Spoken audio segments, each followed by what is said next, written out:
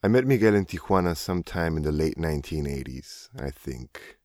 We were in kindergarten together, so the photos go a bit further back than my memory does. We were in school together for the next 9 years. Monday through Friday, 8 a.m. to 2 p.m., cops and robbers, birthday parties, school plays, PE, Christmas pageants, first crushes, soccer at recess, walking home from school every day, sleepovers, puberty, voices cracking. 9 years. We saw each other around in high school, but we were in different crowds now. He was in the morning shift, and I had landed in the much-hated but quite comfortable midday shift. I was on my own trip now, and none of my old friends were invited. It was music that brought us back together. We were both screwed out of concert tickets for a Tool and King Crimson show. We were 16. We could not imagine a greater tragedy. We made plans to hang out on the day of the show. I went to his house and discovered just how much we'd grown alike during the years we'd stopped hanging out. We'd started finding out more about music and that beautiful, all-consuming passion of discovering all of its genealogies at a time when word of mouth was more reliable than the internet. We also realized we'd both been discovering new worlds, interest in philosophy, psychology, religion, mysticism. There was a secret key to be found, and I just found a partner. In my mind, that was the day our true friendship was born. We had been friends up to now because life had randomly put us together. But now we wanted to be friends because of who we were, because of who we wanted to be. It was like finding out you could actually be best friends with a family member. Over the next couple of years, we were enrolled in the same community college in San Diego.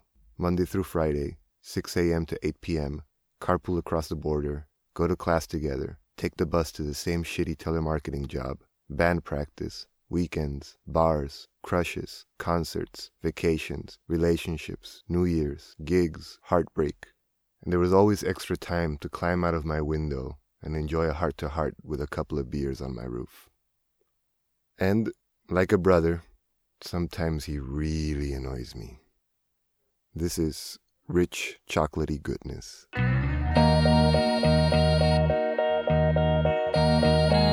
I can hear something now. I've been listening to you this whole time. And then you came in like with an effect or something. Oh no, does it have that stupid robot voice? Yeah, I did at the beginning when you came in. I was like, what the fuck? Oh Jesus, you're screaming. I'll try not to scream. Yeah, my thing is louder than yours. Yeah. Okay. Well, I'll try to reduce my enthusiasm. Yeah, or just the volume on your microphone. Do you have that?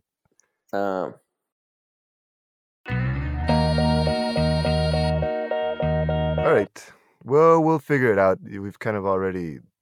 You fucked up so much already that I don't know. This is a fine show, man. This is a fine show. You've broken every rule before we even started. So what's this about? What am I doing? First of all, yeah, another rule. There's a lot of rules, isn't there? Yeah. So what's the next rule? No Spanish. God damn it.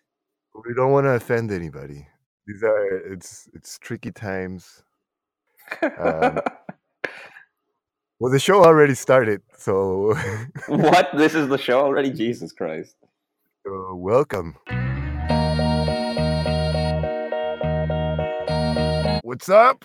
Are you drinking something? Yes, I am. I'm drinking aquí café de olla that I got from the local Mexican place around here and some agua. Can you say that in English? Drinking coffee. All right, thanks. That's it.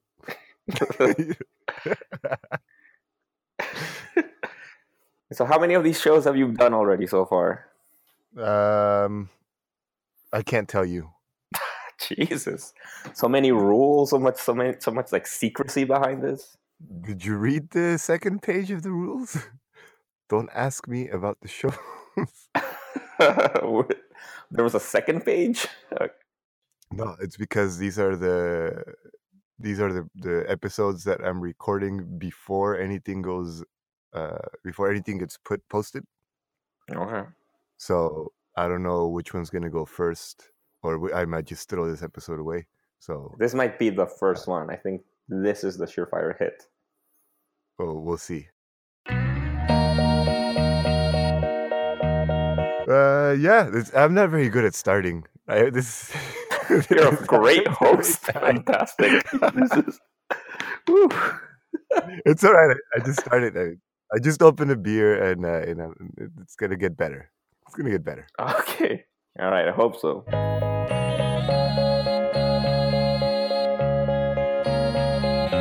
Jesus, I was pretty hungover. Sucks. No, actually, yeah, me too. I was actually pretty hungover. Like right now, I just got out of the shower. I'm feeling a little bit better. The coffee's helping. But yeah. All right. So like this is the perfect mood to catch up. Yeah, shit. Well, you should get a beer, but it's too early for you. Yeah, a little bit. Ike, what did you do last night? So there's a friend who just finished his PhD, and I just wanted to torture myself and go celebrate somebody else's achievements. Did this friend go too? Was he out and about with you too, or you were just out drinking? It was just me drinking, complaining about him. That fucker finished his PhD. This motherfucker. No, he's this American dude that I met here. Pretty cool guy. Who I've kind of accidentally followed in his path because I've had all the same jobs that he has had. Like, so I'm always like 2 positions behind. So he'll have a job, then he can't have any more because you're not allowed to keep him for a certain amount of time. He'll quit, and then somebody else will get hired, and then I'll come after that because we all keep passing the information along. Does that mean that so then you're going to be getting the PhD soon too? If you're like 2 steps behind? In 2 years, according to that theory. Good. Because you're working on your PhD, no? Yeah.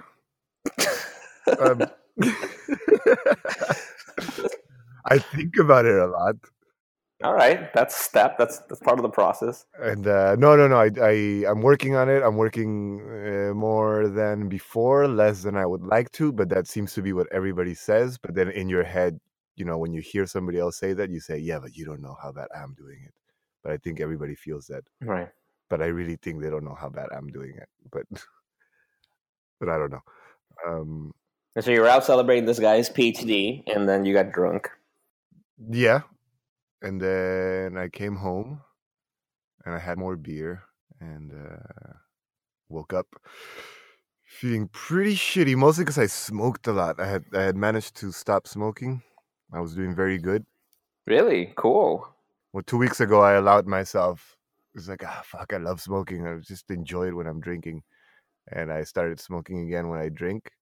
And, it's kind of like the ant before winter time. It's like, all right, we're drinking.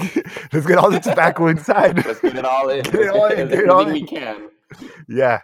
Well, how when you say you stopped smoking, how for how long? I don't know, a couple months. All right, good, cool. That's a start. That's a start. Fuck you. I don't know. Fucking your lungs are probably super black already, man. Your blood too. Yeah. I like smoking. Yeah. Good. Because I gave myself some time. So, anyway, yeah, I'm pretty sure that's what made me feel a lot shittier this morning because I hadn't had one of those hangovers with a lot of smoking included. So you were saying, wait. So you're working from home. What do you do again? What are you working? I think last time you told me you were doing something about translating, or no, teaching English, right, or something to like a bunch of like business people. Yeah, I quit. Yes. It felt so fucking good. Good, congrats. Yeah, and I started a new job. Doing what? Yeah, I was waiting for you to ask me. I can't tell you. Well, it sounds like a great job. Well, I can't. We have to start the show. We haven't started the show, and so just before we get started, Do you know the name of this show, right? I actually do not. I don't think I know the name of the show. Son of a bitch. It's like rule number 1, dude. All right. So the name of the show is Rich Chocolatey Goodness. At the end of the show, I'm going to have you say that. You're going to sign off. Cool.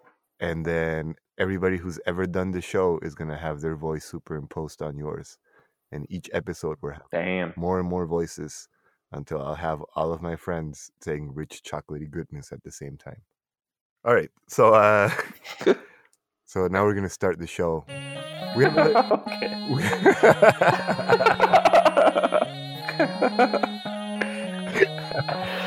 I can already see the show becoming a hit. Yeah. This is going to go viral.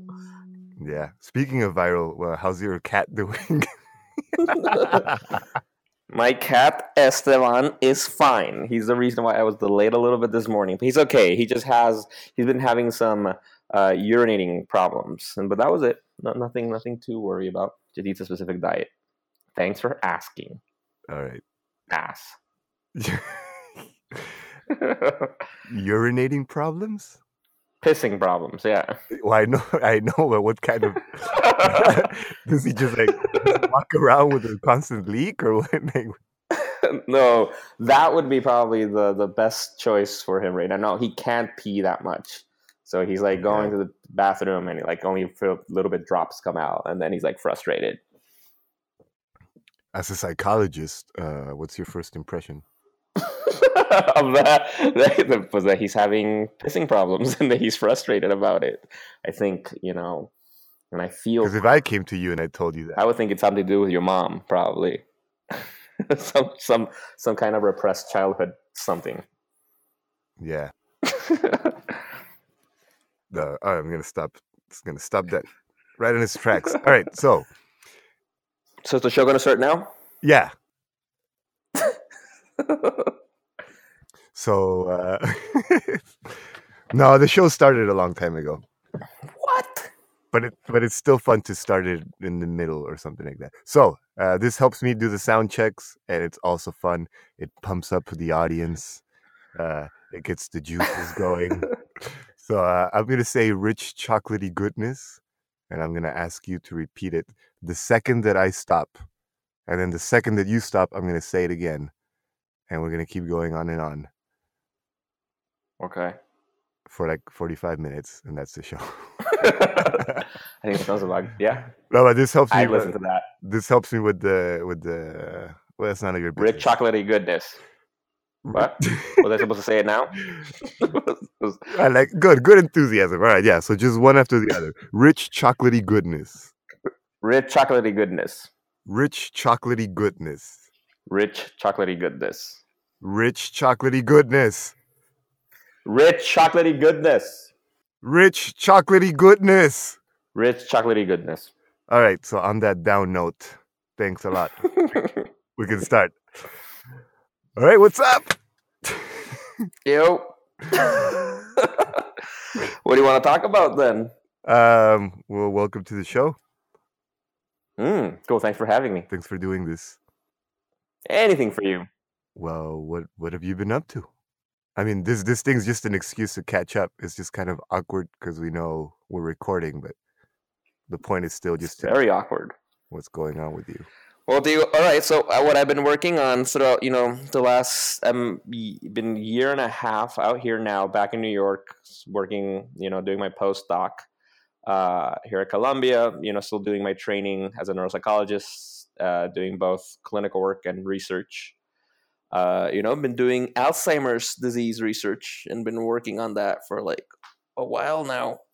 And, just still, it's a lot of work. I've been busy pretty much every day. Just working out towards like, what's the next steps? Like, what am I doing next? And the plan is to probably stay there for a little bit longer. I'm going to be applying to some grants to try to stay, keep doing research and seeing patients and all that good stuff. Would you stay as a postdoc, or can you, like, how long can you stay as it? So the idea, so technically, yeah, because I'm a postdoc right now, and I have my own funding right now. Like, I have grants that are paying like I guess my position, and that's covered like that can go I think up to like 3 more years or something. And so technically I can remain a postdoc like that for a while, but I'll be applying so for a K grant. And so, here, through the NIH, the National Institutes of Health, there's a bunch of different grant mechanisms. And so the one that I'll be applying to is called a K grant. I think people call it like a kangaroo grant because it's supposed to help in your pathway to independence. And the way it works is supposed to be 5 years. The first 2 years, you're technically still a postdoc because it's something to help you move from being a postdoc to a full-on independent scientist, which are the last 3 years of the grant. And so technically, if I get that grant, I'll be a postdoc for, I guess, 2 more years, but then transitioning over to a faculty position somewhere, either here if they want to keep me or somewhere else, if I can, because at that point I can take the grant with me somewhere else. Right. And you're thinking you want to stay there? Honestly, yeah. I love New York. I love where I'm at right now work-wise. I think it's a great place. I love Columbia. I love the lab, everybody that I work with. It's fantastic. And just the resources that we have like available to us, there's just a bunch of stuff to do. Like I don't see running out of opportunities to do some cool stuff there. So if I could, I wouldn't mind staying. Like it would just depend. And like I don't know where I'll be like in like that would be like in 3 years from now, I guess. Like thinking, like where do I want to be life wise? Like do I want to still be living in New York? Do I would I rather just go somewhere else if the cost of living is a little bit better? What's my salary going to be like?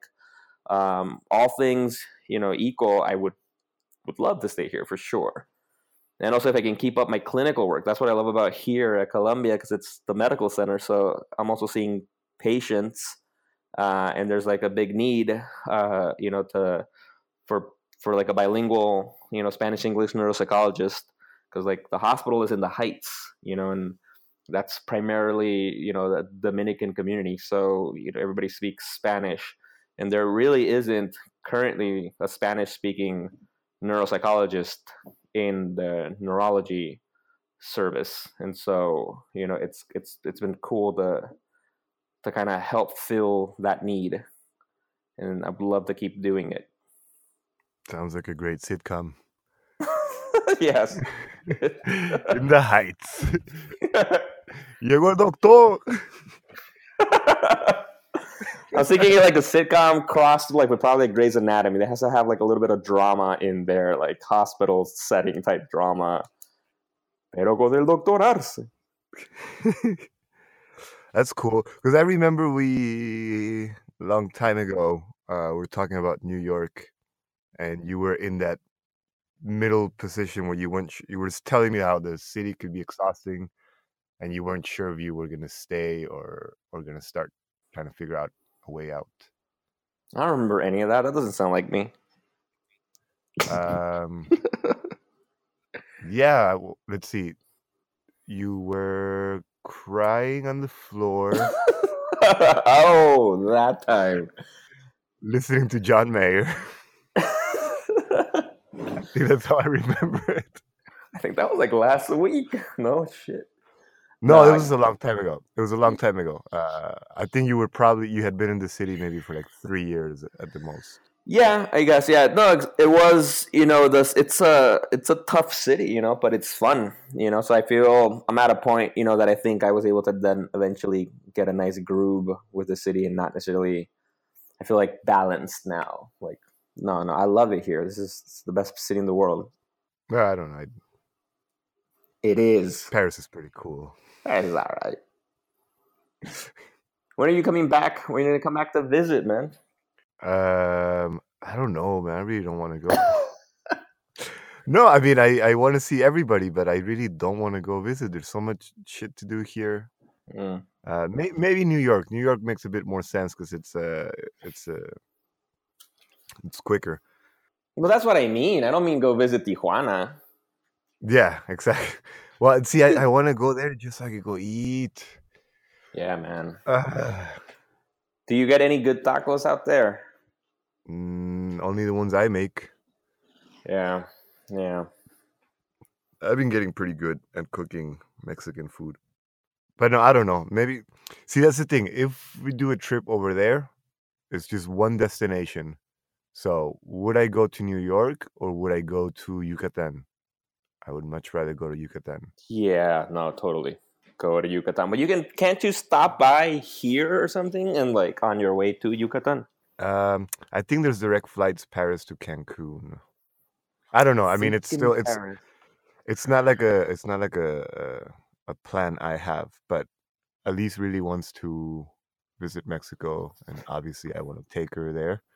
Mm-hmm. Um, and I don't know. I want to see everybody, but I really don't want to spend time over there. I don't really like the States, so So, so there's no point. There's really no point in going. what's up with when's the last time you were in Tijuana? Like 2 weeks before I left, so 2015, either late July or Damn. beginning of August, 2015. Yeah, and the only thing you miss is the food Yes. and the, well, I guess, friends. Well, no, I mean, there's not that many people left in Tijuana. There's Beto.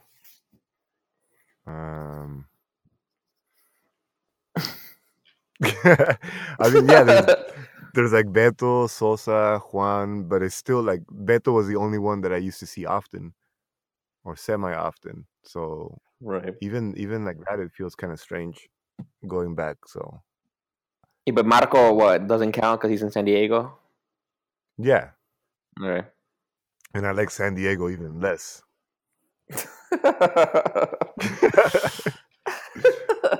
It's true. I find it boring. I know people get very excited because it's the beach and all that shit, but it's fucking boring and big. No, I agree. I totally agree. I'm like, I like San Diego. Like, I think I like it. It's relaxed, but I'm like, nah, man. Like, I feel like I'd like to maybe retire out there, if anything. Pero nah, like like it.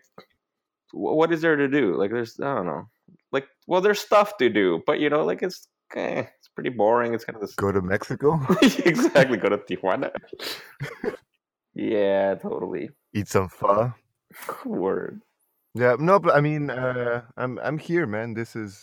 That's why I was asking you, because it's something that most of my friends have. Like we all left home, Yeah. and you're kind of stuck in this new thing where you'll always be missing certain things about that other place, but you can't go back. You can't. Uh, you can't date a model and go back to that. That. Nah, exactly. No, yeah, exactly. And I'm used to like also too like out here in New York, like I don't know, like a certain quality of life and a certain like como se dice, but like the mentality of people out here and the pace of the city and all that. I'm like, it'd be hard to kind of adjust to somewhere else right now, like where I'm at right now in my life. Like maybe when I'm older, I don't know. But up until now, I love it here. There's so much stuff to do, both like work wise and like just personally. Like there's a ton of fun stuff to do. How much stuff do you actually get to do personally? Not as much as I'd like to. Not as I'm much. not being a dick. I because it's one of the. You're not okay. Because No, that was it's your dick voice. That was. How much of a personal life do you have, me?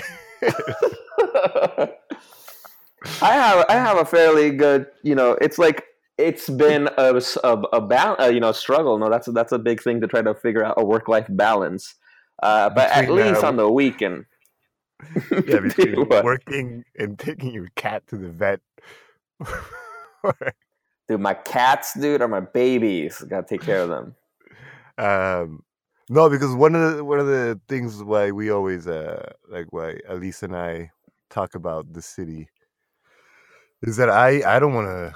We have very different opinions because she grew up here, so for her this is ordinary, and for Right. me this is the greatest city ever. And the cool thing is that it's not as big as New York, so it's got Right. all that intensity, but it's manageable. Like it's still a monster, but it's you could, if you put enough effort, you could go through it, and it's it's not gonna remain this unknown beast where you understand that you will only get to know a little corner. It still is like that, but it's just less. You know what I mean? Less daunting. So I would very happily stay here forever, but the cost of living is it's impossible. There's no way we can have kids here. Like it's just Yeah. impossible unless we move to Yeah. the No. outside, to the outskirts, and then I don't want to do that because that'd be like if you work in LA and then I don't know. I'm not gonna make an example. Like you're commuting from. Yeah. Yeah, there's no point in and then like having the struggle of working in a big city while having none of the benefits of living outside. So in that case, I would just rather move. And then one thing that I keep saying is that, well, yeah, we have everything here, but then I think like, what do I do with all that everything besides think about it? Because I'm busy. I don't really have a lot of time to. So my thing about there being everything in Paris is just I get to walk around, and that makes me happy. Right. Just walking around. I don't know, little things like, for example, the fact that you could drink on the street. It's something very nice to be able to go to a party and walk back. It's this beautiful city. That's enough for me. And there's the option of the opera and all that shit that I never do. It's there. But for example, that about just thinking about the things you can do in the city, but not really doing it because you're too busy. Like, but do you think that's because like you're working towards something? Because like your guys are still kind of like building your life, no? Like, do you think there'll be a point where like I guess you'll be more established in, I don't know, like a career, like your work and that kind of stuff, and her too, and then that, do you think, might give you a little bit more freedom to do more stuff, in the city, explore the things, or not? Or do you think it's always going to be like this? I hope there is, but I don't think so because I made the mistake of studying humanities. So I'm being realistic. That's like the big catalyst for this whole podcast was that the stress of like, what the fuck is happening to my life? What am I doing? And the need, yeah, and the need to one, it was the need to just create something because I was feeling I was very frustrated that any of the things, like, let's say, quote unquote artistic, I'm not trying to pretend that it's art, but just saying like creative things, I was getting frustrated that I couldn't produce things fast enough, either because of time or money or whatever. And I said, I want to do something. I want to have something concrete. So that was one thing. And the other was just that I need to talk to my friends. I need to know how you're doing. I need to compare. I need to hear, like, because like I hear you doing so good, and there's a little thing inside me that goes like, fuck, like what did I do wrong? Like I mean, you've worked fucking harder than probably any of us have. So I remember those days at Southwestern College. Yeah, no, I've been fucking hustling my fucking ass for a while, man. I've been hustling. But what do you mean? But what do you mean? Like, where did you go wrong? What are you talking about? What? You said like, you see me doing well, and then you're like, oh, where did I go wrong? What are you talking about? Well, I mean, I've talked about this on other episodes, so just go back. Go back. Oh, okay. I'll wait to hear it. No,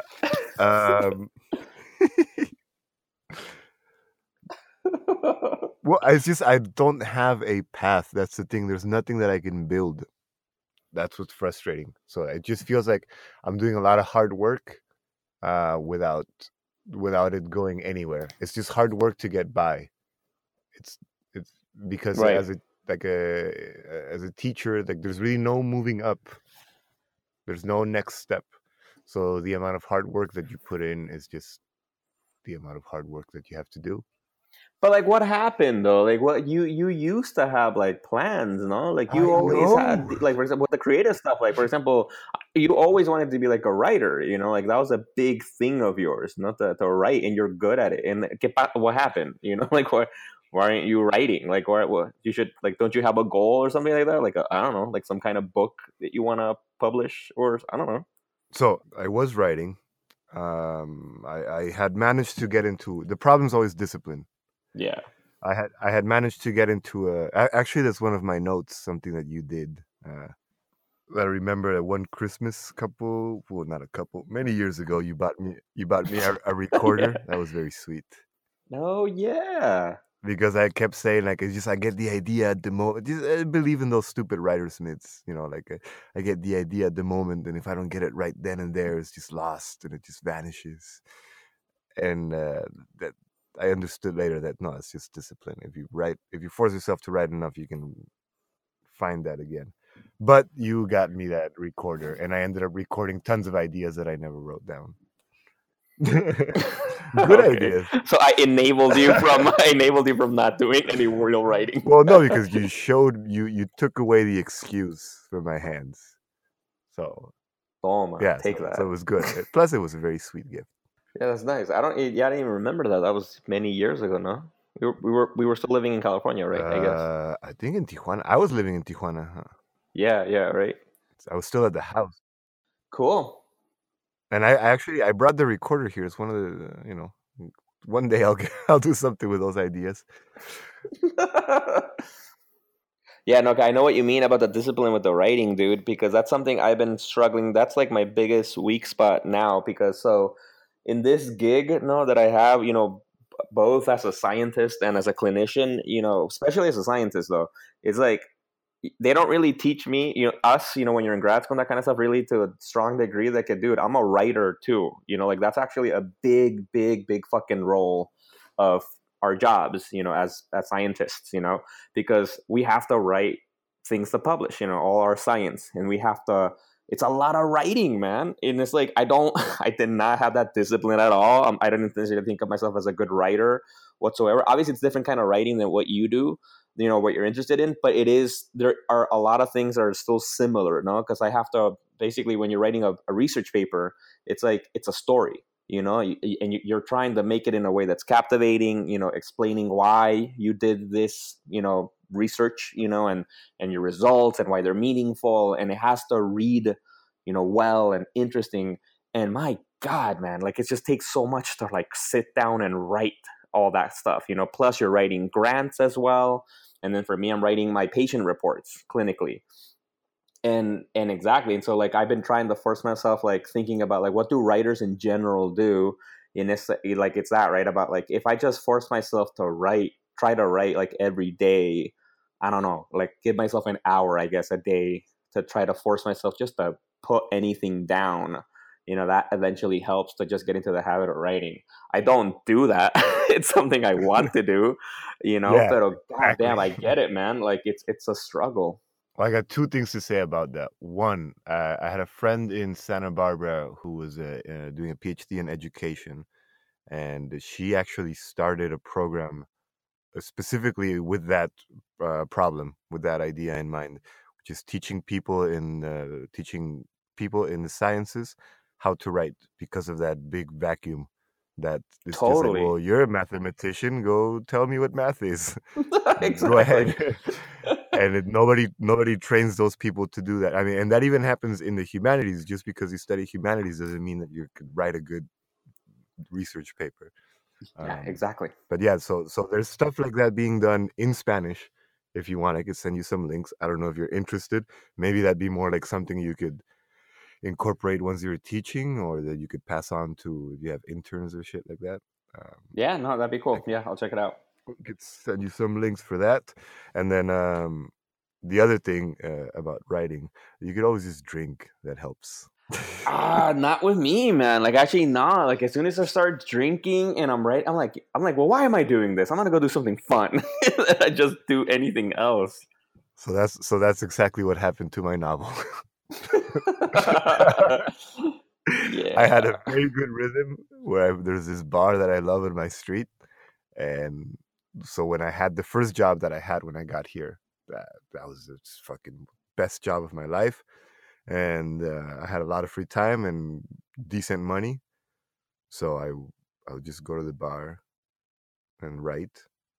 And from 1 to 3 beers, it was nice. Just free writing, no filter. Just go, go, go, go, go. Edit later. Edit the next day. Yeah, And that's the best thing to do. Just not don't hold yourself back. totally. But then that gets fucking expensive, man. You can't because Yeah. then once you start having a bit too much fun, then it's no longer about writing, and then you get a kebab because you're hungry. Yeah, exactly. You didn't Yeah. have time to cook, and then the next day you don't get up that early, etc., etc. But so I had a good rhythm going with that, and I wrote some stuff that I'm very proud of, but it's still pretty loose. It's nothing that I could put out on its own. Why? Because it's all part of a giant story. I just fuck, man. This is my problem with everything. I can't start. I can't start the fucking show. You saw how long it took us to start the I'm bad at starting. Once things get going, like I could do it. And so it's the same thing. Like I can't start a story without explaining everything, and I end up just like telling the story of my life, to explain why I chose that flavor gum or whatever. And so I had this story that I was telling, and it became some sort of like Tristram Shandy thing where I could never get started. And whatever came out of that, I actually really liked because it became this sort of therapy that I had because it was at the time when I had just arrived. I didn't speak French. I had one friend, and I was going through some sad moments. Things, even at the beginning, things were kind of rough with Elise because it was like a bit too much pressure, you know. Yeah. And because I mean, I knew what was going on, so I was doing my best not to unload the responsibility for my happiness on her, but at the same time I had nothing. So it was a tough couple of months, and that was my therapy because I would just sit down and talk shit to myself, and it was like a dialogue between the different people in my head, and just like back and forth, like, you worthless piece of shit, you think you're a writer, you're nothing, look at you, all you do is come here and get drunk and scribble on your stupid notebook, playing the part of the writer in a Paris cafe. You're nobody. Just like fucking hard, man. Yeah, dude, that's damn, man. And then, but wait, and then so, but what happened? Then but you were writing, you were doing it, and then what happened? I don't know. I lost a little bit of the discipline. A lot of it changed when I changed jobs, so that meant I had less money, and then I couldn't keep up with that expensive writing routine. Yeah, yeah, for sure. um, and then with that lack of money, that meant, I mean, it's still just an excuse because there's time. I waste a lot of time on the internet. I could not be doing this podcast. um, but with changing that job, it meant that I had to take on a lot of different jobs because I couldn't find just one job that would cover everything. So at some points, I was juggling 3 or 4 jobs, or 3 jobs and some um, independent stuff like working from home. So even if I wasn't busy like nonstop from 8 to 5 or 8 to 8, it's still the mental organization that demands. Claro, of course, It, yeah, it, it takes up over your entire day, totally. even if you do have free moments in between. And that kind of stopped it. And so I found some outlets like the mime class. That shit was beautiful. I know it sounds. Was it though? Like it's Yes. okay. Well, I'm glad you felt that way. I mean, you remember how nervous I used to get on stage? I'm not a stage type of guy. What? You nervous? No. Remember the first shows? Like I was just fucking shaking, like I can't do it. Yeah. But yeah, but when you were saying you were taking all these different jobs, but they were, you said, to cover the bills, right? Yeah, Yeah, just to be able to survive, no? yeah. I mean, quote unquote, I don't want to play the victim and like, oh, I mean, I'm living in Paris by choice, so we could just move somewhere else. I'm paying the price Dude, no one's saying. to live in the No city. one's saying. Yeah, but that's fine. That's nothing to like excuse or anything.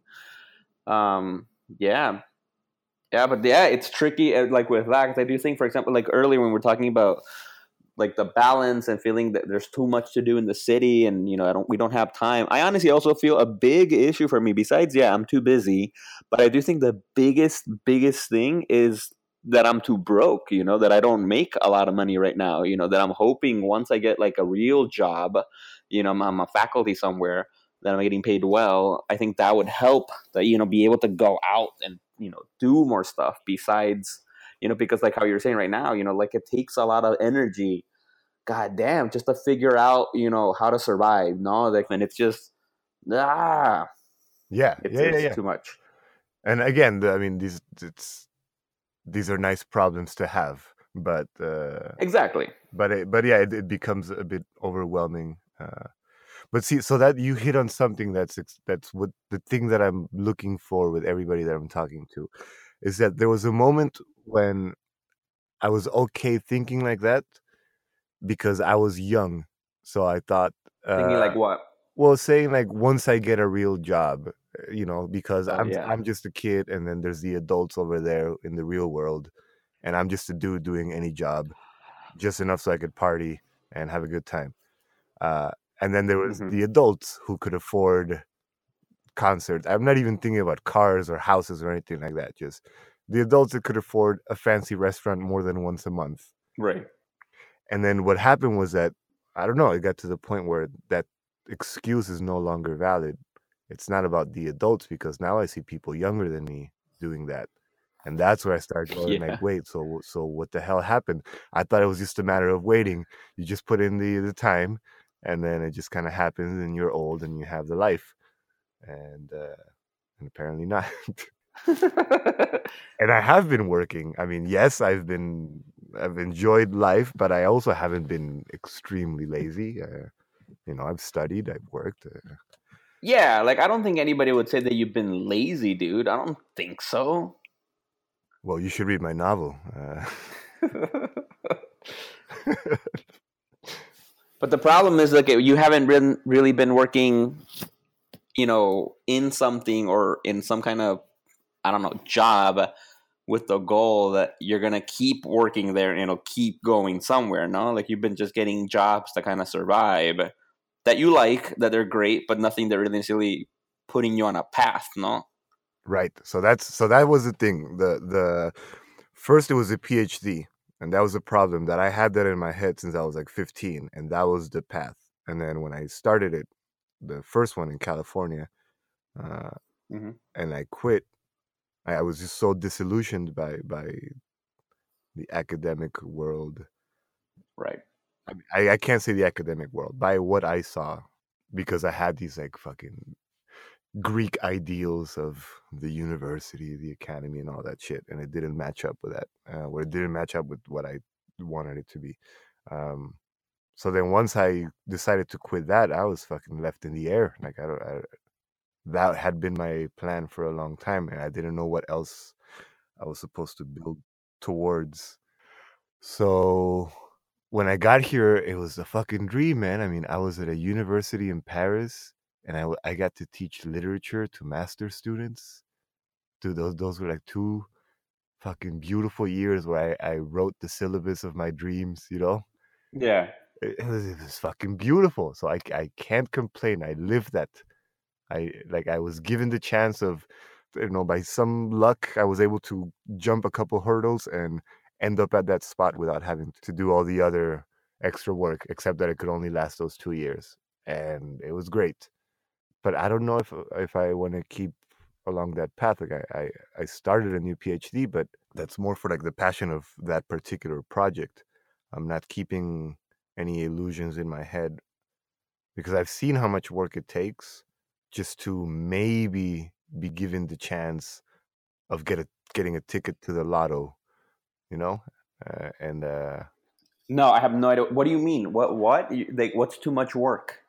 What is? um, like doing the PhD, going to like conferences, Like it's not the same when you're doing it in science because you're actually doing research. Right. But it's just like, but it's this constant thing where you have to be there, you have to be seen, you have to make connections. I mean, that makes sense. It's a job. It's all right. But the success rate, the amount of time, if you look at other people that are doing PhDs, I look at the people that I know. I'm not sure I want that life. I don't see a lot of happy people, or if they are, they're happy being there by sacrificing family life, which for me is the priority. So I'm not doing this PhD with the illusion of becoming a full professor in France. That's like a fantasy. If it happens, cool. If I can manage to get a job at a lower end school, I would be okay. I'm not aiming all the way up. That's why I aimed high in terms of the university to get accepted in, so make it easier to get the other type of job. Does that make sense? Yeah, because because what do you want to do with this PhD though? Like what would be an ideal? For example, you really liked teaching at that school at the beginning when you moved out there. Like, is that like would that be your ideal setting? Like, just to go back to that and be able to teach those classes. Yes, if I could teach literature, I would be a very, very happy man. But just looking at the numbers, the number of people that graduate each year from the same degrees, and the fact that it's Paris, so you're gonna have the biggest competition here. You see all these brilliant people who take jobs in the middle of nowhere because some university is paying them. I that's not my it's not my jam. That's not what I'm gonna do with my life. Well, then what is then? All right, so then I what do don't you want to know. do?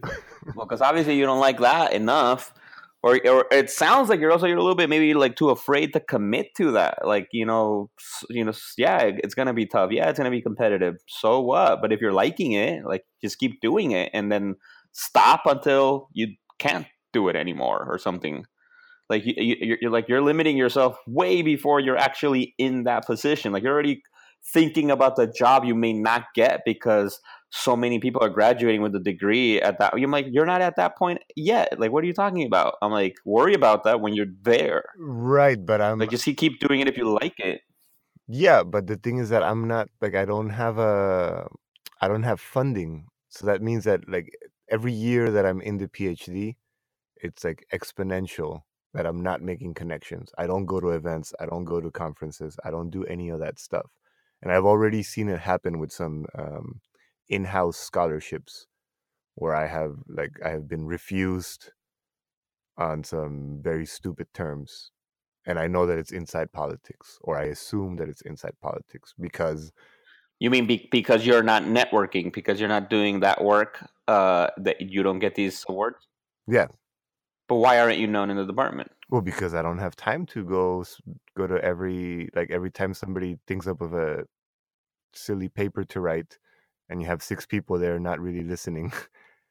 I don't have time to go to all those events because I have to work. Mm-hmm. And even if I had time, any time that I spend at one of those little conferences, I could be at the library doing research. So I don't do those things. So therefore, I'm not known in the department. And they kind of see me like I'm doing it as a hobby or some weird shit like that without acknowledging the fact that I'm working harder than them. Like I'm doing that and something else. And it gets annoying. But you do kind of make it sound like you're doing it as a hobby, though. You did just say right now, you're like, I'm not doing it to get like in a field and to get like a professor job and to be attending conferences. I'm just doing it because I'm passionate about the project, Right. Well, no, which in a way sounds like a hobby. that's just me being realistic. That is what I want, but I don't want to get that disappointment because I think that that's the realistic expectation. That's still my aim. I'm still gonna do that. Otherwise, I Do would just what? finish the PhD and apply for work and do all of Or that. yeah. But because my life would be a lot easier if I took away that giant load off my shoulders and just worked full time at some other stuff. But I have to be realistic that I'm starting from a negative part, and then every year that goes by, like the other people are getting further and further ahead of me. Like the distance between us is greater and greater. So I'm just being realistic. I don't think I can do 100% commitment given the circumstances. I think I have to be smart and keep other options open. And that's why I say that, like I'm not going to do that. That would be the dream. Yes. And I'm going to try it. But I have to keep another thing open because I'll finish what at 40 and and then what if that doesn't work? That's kind of late to start a new thing. You'll be finishing your PhD at 40? Well, it's supposed to take 3 years, but obviously it doesn't. So average, it's 5. Okay. But then there's always that moment. There's like at least a 1 year in between where nothing happens.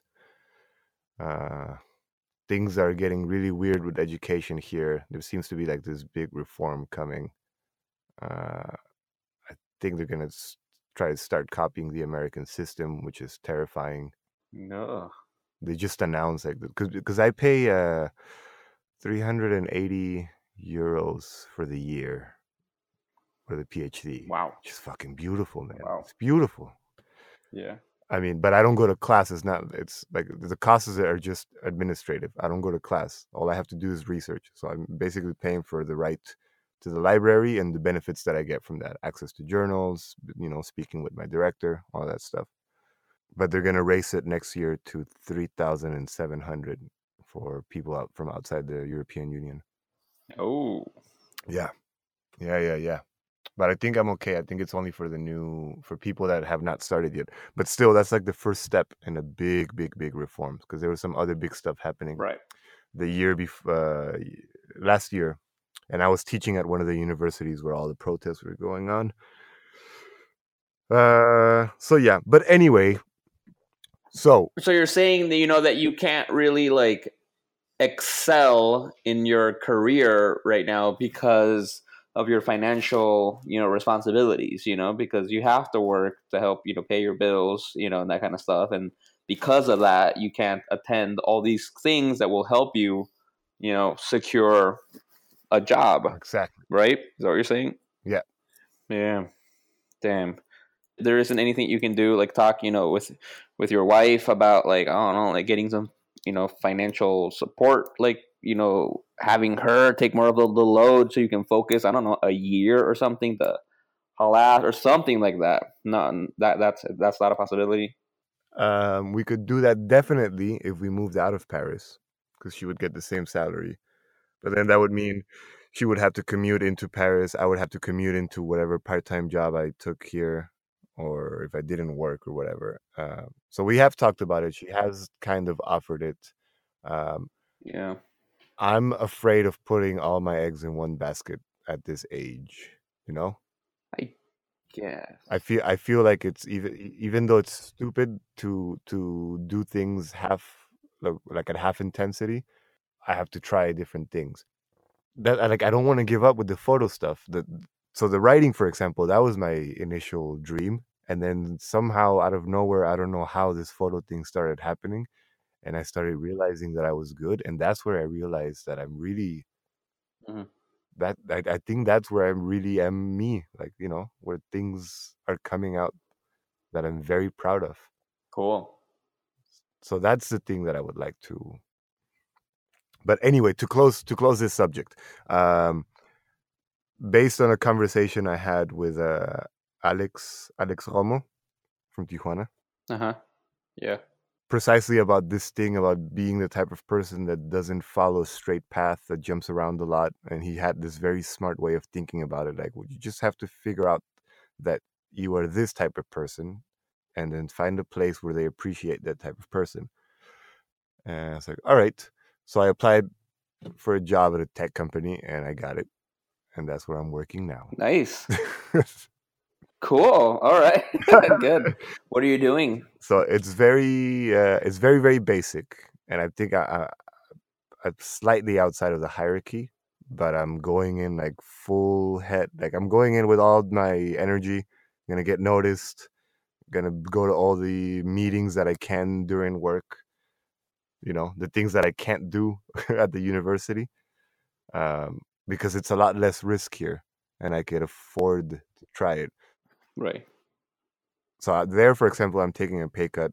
At least is going to be helping cover the extra stuff. Um, but I'm not teaching, so that means when I'm off the clock, I'm off the clock, which is something you don't get when you're teaching. There's always stuff in your head. Right. So this is going to give me Yeah. more time for research, which means I will be able to finish faster than if I had continued teaching. And I'm also going to be trying this. So I'm going to be trying both at 50-50, working as hard as I can to get noticed, because like there's things that I like, I don't want to like brag, but there's things that I keep telling myself, like, it's not, I don't like the word fair, but like it's not right. I can do a lot of things. I speak 4 languages now. That should count for something. There should be something I could do with that. Yeah. I shouldn't have to be like scraping by. Uh, No, you're a very talented person, dude. I think you're your own worst enemy, man. Like be obviously life situations for real.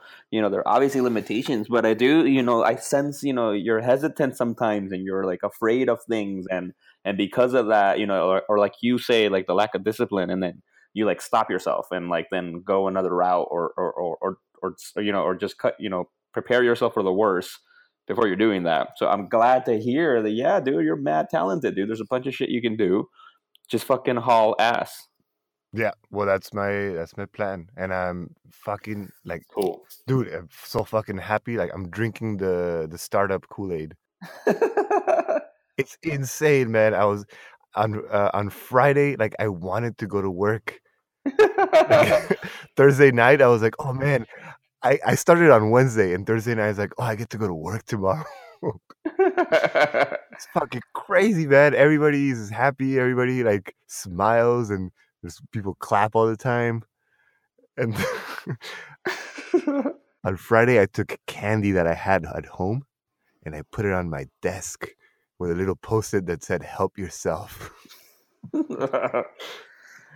I meant it. Like, I meant it. It wasn't. Like you weren't being sarcastic or anything. No. I wasn't being like ironic about the startup thing. Like, it's fucking contagious. Like, it's just. I'm still. I got a better pimp. That's it. Yeah. Like, I'm still clear that somebody else is using my talent to make more of a profit, but daddy's taking care of me now.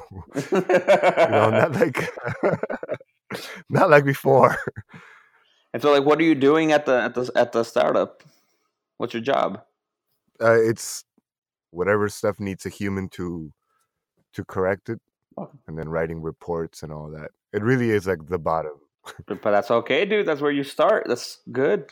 Yeah, no, and like when I went in there, I went there thinking like, oh, I got hired for it's just a simple job. But once I was inside, I realized like, oh shit, no, they probably interviewed a lot of people, and they hired me like they offered me the job like at the moment of the interview, and I was like, oh shit, like I did something good, like I earned something good, and like in the last like since Wednesday, dude, my perspective, like today I've been a little down because I was hungover. But I was hungover because I was so happy last night. Like, this is like I got the city back. That feeling when I got here, like I fucking strut around the city, even though I'm making less money. Like, I fucking earned it. I'm doing something. It feels good to come home and do a little bit of research, even if it's tiny spurts. It feels good. It feels good. Yeah. I'm happy for you, buddy. That's cool. Yeah, thanks. I needed to unload all of that, and especially with you. Good, man. No, I'm glad that you sound pumped. That's good, man. Just keep that going, right? And if you lose steam a little bit, figure out why, and then just keep pushing forward. Well, and also the good thing is that the like in terms of creativity, this is really helping me, and I'm very happy. The main point of this is just having just catching up with all of you, because it's annoying that we don't get to do it that often. Yeah. So it's really crazy that the fact that once you make it official like this, and you get an intern to email your friends, people people get excited, and they actually like, we could have been doing this all along, but you never take the time to have a 2-hour conversation, and it's nice. But this 2 is really, hours. yeah. I still have you for another hour. Didn't you read rule number 1? Ah, Jesus, these rules. But no, the creative juices are flowing. It's opening up. I mean, That sounds sexy. the job as a tech company is a direct result of the very first episode I recorded. Like Alex got me thinking. I was like, oh shit, you're right. And I went and applied for work, and I got it. That's awesome. That's so good. Yeah. Direct result. Yeah. And then now I met this cool guy, and we've been drinking and talking, and we decided that we're gonna try and write a movie. No, we're not gonna try. We're gonna write a movie. Yeah, exactly. Make a movie. Do it. Even if it's shitty. And the whole point is just making it so that we have something to show, so that we can ask for more money the next time. So yeah, working on that. Working on a comic book with Alex also. Yeah, a comic book. Yeah. So you like comic Nice. books? Don't fucking laugh. I love comic books. That's why I'm like, what are you? Oh, you should have started the podcast with that. Like, I don't care about anything else. Stupid startup. Talk to me about the comic book. Yeah, it's not your type of comic. It's a smart book. Shut up. Fuck you. I read all kinds of comics. You have no idea what you're talking about. Graphic novels, buddy. There's no men in tights in this one. Shut up. Man, something, I don't think I've told you this, something that's helped me, focusing with work and that kind of stuff is Ritalin. I have a prescription for Ritalin, buddy. Oh, and? Yeah. I've had it for like a few months now, actually. I think I had it when maybe in the summer, I think I started taking it. I was able to, I went to go see a psychiatrist. Because honestly, I've always had some concerns. I've always thought that not, ADHD, there's, different types of ADHD. There's the hyperactive type, which, we all remember our friend, which is obviously that. But then there's also the inattentive part, where it's just hard to pay attention and like keep your attention focused and that kind of stuff. Throughout grad school, I don't know. Like, I feel like I've realized I've always kind of really had a really hard time with that. Like, forever. I think you might too, a little bit. But, like, quite a bit, like, forever. But the only thing is, obviously, I'm smart. So I was able to compensate for it, because I would just do well in school and, keep going up until I started to actually, be an adult and kind of like have to live life, that I started to notice like, oh shit, like I'm struggling way too hard to keep up compared to like my peers and that kind of stuff. And throughout grad school, people would tell me that they're like, some of my friends in grad school, they were like, I think you may have ADHD, man. Like you can't focus for shit. I'm like, I don't know what you're talking about. Really? Yeah, especially. Well, and they're all psychologists, so. No, exactly. No, and it mostly came from the pediatric neuropsychologists or the pediatric psychologists, because they're the ones that specialize in that even more, on evaluating attentional problems. And so they were the ones telling me. And so I was like, shut up, what are you talking about? And I didn't really believe it, no. And then, a close friend of mine kept mentioning it to me often. And then I started to notice, that I'm like, oh shit, like once I paid more attention to people around me, like I would know, like, for example, I remember like last 2 years ago when I was in LA during internship, I remember my co-intern, we shared an office, that I always found it incredible that he could just sit and work. I'm like, how does he do that? I'm like, I can't do that. I would sit. Fucking maniacs. Exactly, like freaks in My nature, wife does that, dude. She just fucking sits down and works all day. It's like, what the fuck? How do you do that? Like, I have like 20 tabs open at the same time. Exactly. And then the thing is, for example, with me, by that point, I kind of already noticed that, but I didn't want to take like medication or anything like that. So then I forced myself to like, as a psychologist, kind of do behavioral interventions, to work on my discipline, for example, set like rules. Like I would always put my phone away. Like I would hide it. I have these kind of blocks on my computer, where like I can't have many tabs open, and all these different things to like limit myself, to be able to do that. And it was still really fucking hard, because also it was just like I can't sit still. Like I'm sitting, I start to write, and then I get distracted, and then I just want to do something else, and I get up and I move, and I don't notice it until kind of like I'm in it. It's like, oh shit. And so like that kind of just kept happening. And then, and to be honest, and I remember back in the day, being a kid, actually, and with you guys, I think especially like I noticed it a little bit. I noticed it with you, I think a little bit too, but mostly I think with Marco, because I remember when we were kids, I always found it really weird that I felt that you guys finish your homework a lot faster than me, and I always thought that I was like, I always thought that you guys were fast. Not that I was slow. Because I remember especially like even in college, or not college, like I don't know. I don't remember. Yeah. I think it must have been college time.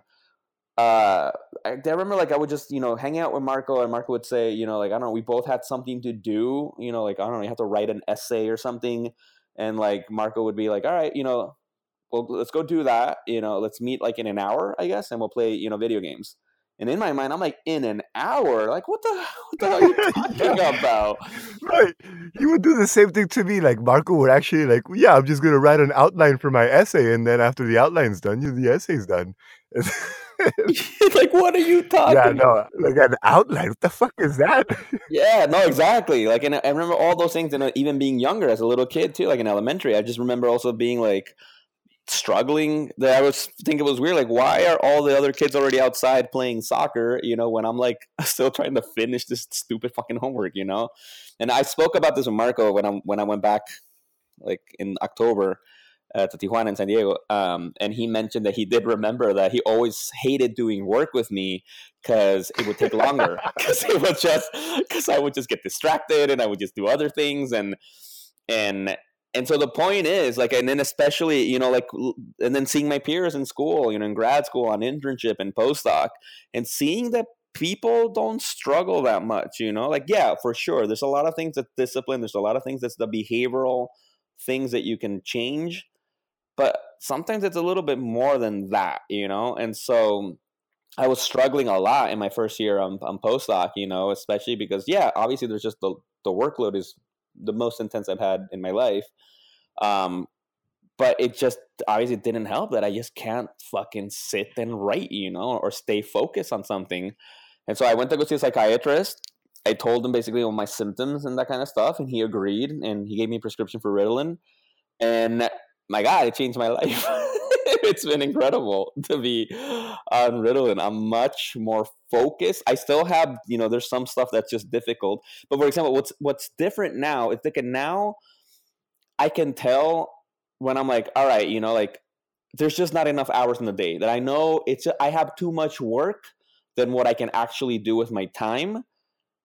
But I'm happy with that, because I knew I worked my ass off for 8 hours, like, or more at work, whereas before it was like, shit, all right, I've been at work for like 8 hours or 10, but like, how much did I really work during those hours? Not a lot, right? Because I'm getting distracted and shit, and I have a lot of work. So obviously that just made my stress and anxiety worse. But now with Ritalin, I can sit and I'm working. I'm like legit focused and working. And I'm getting shit done. And then let's say now I'm like, all right, it's 6 o'clock. I'm like, all right, I didn't finish everything, but I'm like, hey, I worked the whole day. And so I don't feel at least bad about it. Because I'm like, oh, all right, but I worked. I just have too much work. And then that's fine. Can we get Ritalin to sponsor this episode? I know, right? Yeah, dude, like stimulants, that's where it's at, man. What type of drug is it? Because I don't remember if it was Ritalin or Adderall. Because I had a friend that had a prescription for it in grad school, and I took it, and it was just fun. And because I always had that secret hope that like maybe that's what's wrong with me, and this will make me focus. And I just took it, and I just enjoyed the fucking amphetamine. It's like, look at the light rays coming in the window. So it gave it gave you more energy. I mean, it gave me energy like fun drugs do. It wasn't like a focus and write your papers. I wrote some very passionate papers. Okay. But the way I would if I was high, not the way I would if distractions had been taken out of my environment. Well, they're both kind of similar in terms of class, but yeah, Adderall is the amphetamine, and Ritalin is like an amphetamine-like. So it's called methylphenidate. That's what Ritalin is. And they both act kind of in a similar way. But actually, I before I moved before I moved to, I think this is fine to share. I don't care. So before I moved to LA, when I was out here in New York, and I was trying to wrap up my dissertation, I tried Adderall. I had a friend that provided me with some Adderall, and it was amazing because like for me, it doesn't like it didn't give me energy. If anything, it stopped me. Like I took it and I just sat down and worked.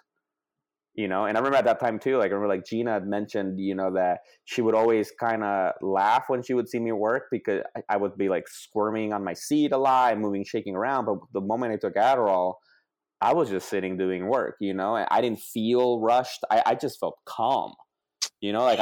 I almost felt like it was like I don't have anxiety anymore. I just felt calm. And with Ritalin, I basically feel the same way. It has a less of a kick. Adderall had a more of a punch to it. Oh yeah. Ritalin, but the punch was like a punch was a bit like a calming punch. It's like this wave of calmness just went over me, and I'm like, oh, all right, well, I can just do this now.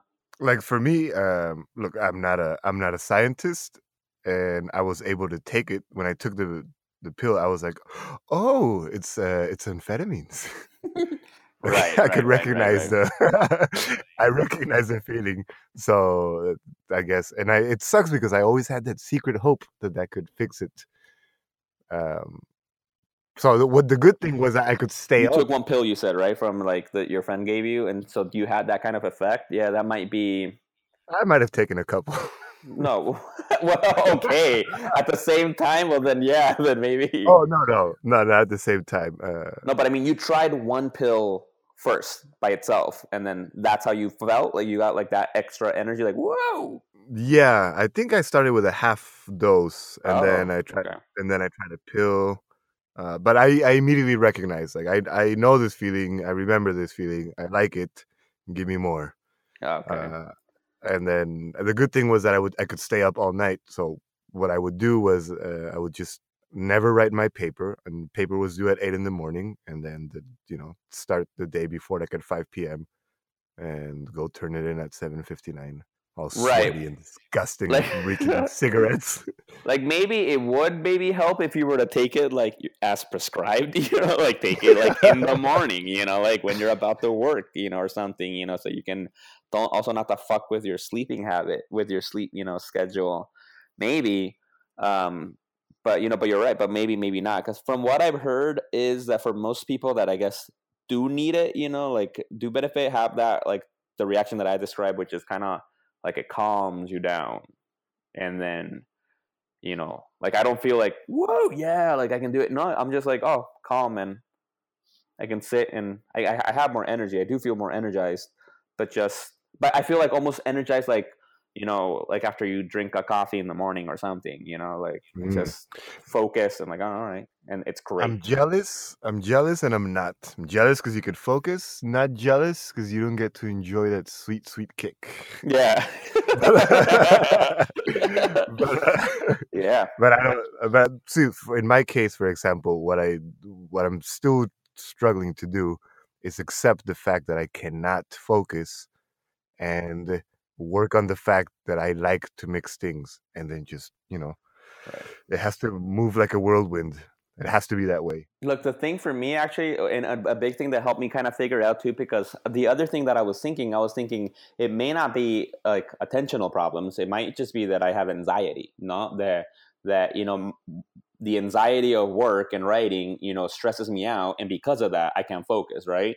And so I think that's a key thing to differentiate between, you have a hard time focusing and that gives you anxiety, or you have anxiety and that it keeps it hard to focus. Mm. The way you describe it, it sounds like it might be more that it's anxiety and stress, and then because of that, your mind goes all over the place. Whereas with me, it's the other way around. Well, it's a little bit of both, I think, but it's primarily I struggle focusing, and that stresses me out, gives me anxiety, and then I go all over. It makes obviously the attentional problem worse.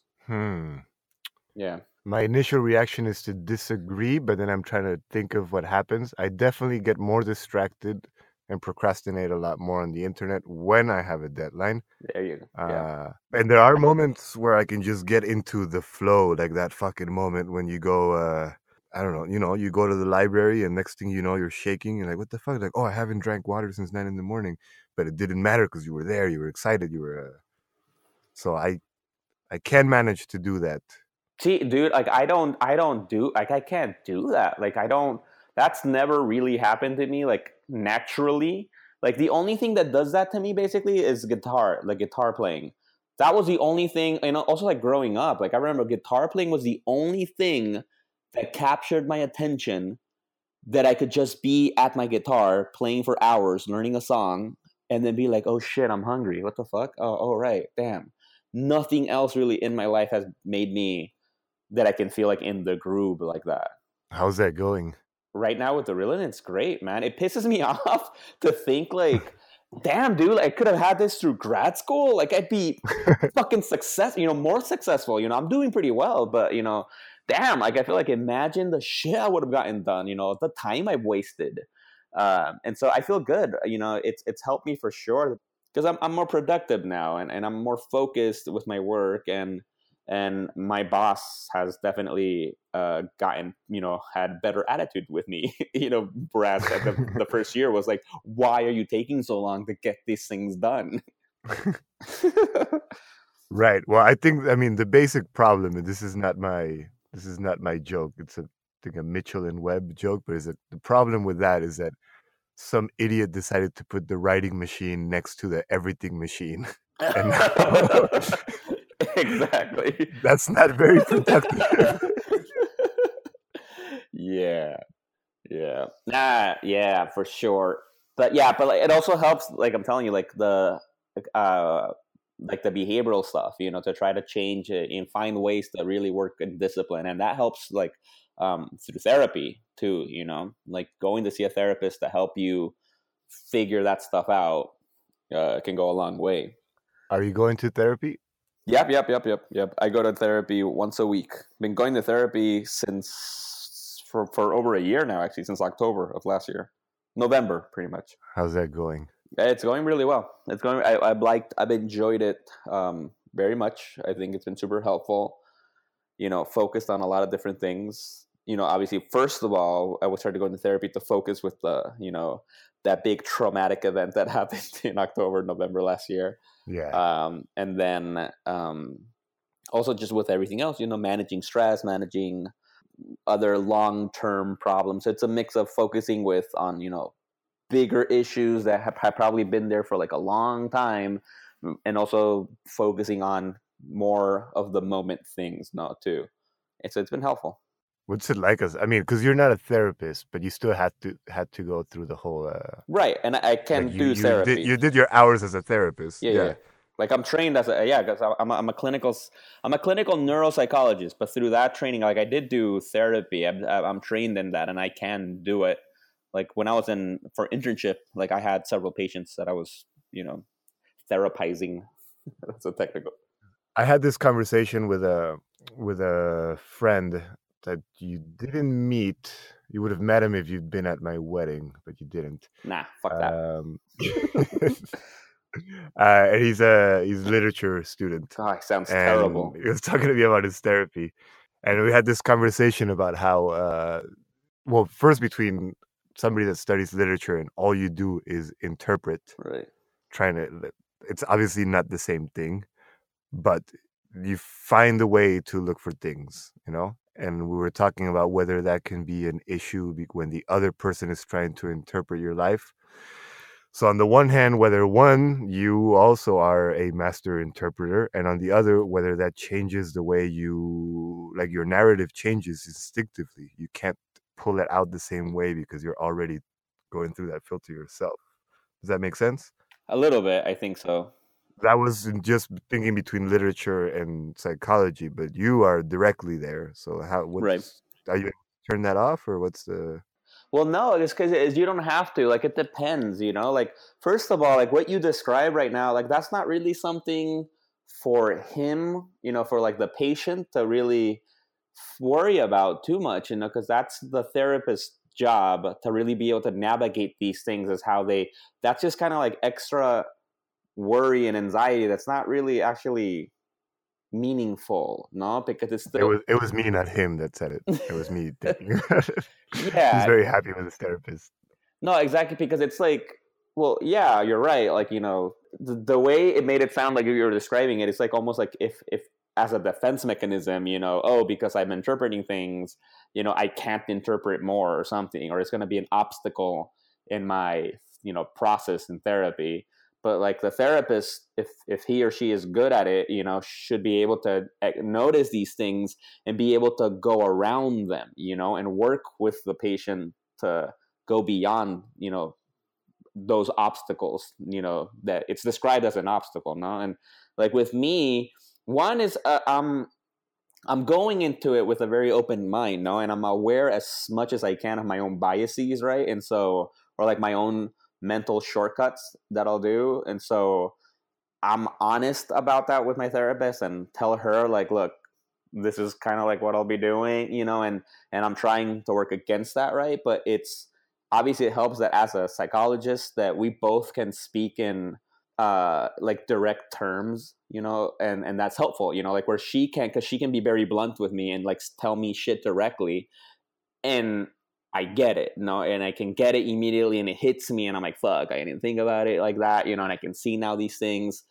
And the part is come that it's not an issue because, well, I trust her, no, like I'm trusting her judgment, and if there's any time that I maybe disagree with her, we will talk about it. But generally, we do have a good point of view. I mean, a good like rapport, and so I think it enhances the therapy that we're both psychologists, because she can just be more direct about a lot of things, and I can describe my issues also in very specific, psych terms, or behavioral terms, and then she can get it, quicker, and that's I think it helps more than it hinders.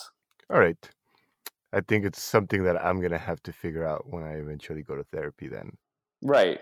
But like I'm telling you, but I think you try not to worry too much about that. Like just maybe bring it up if you go to therapy about it, but have your therapist worry about that, not you so much. And then try to just get in it, be in the present, in the moment in therapy, and be as honest as you can. And whatever happens, happens. well, that's not a problem for me. I mean, I'm not saying that I'm problem free. You know me.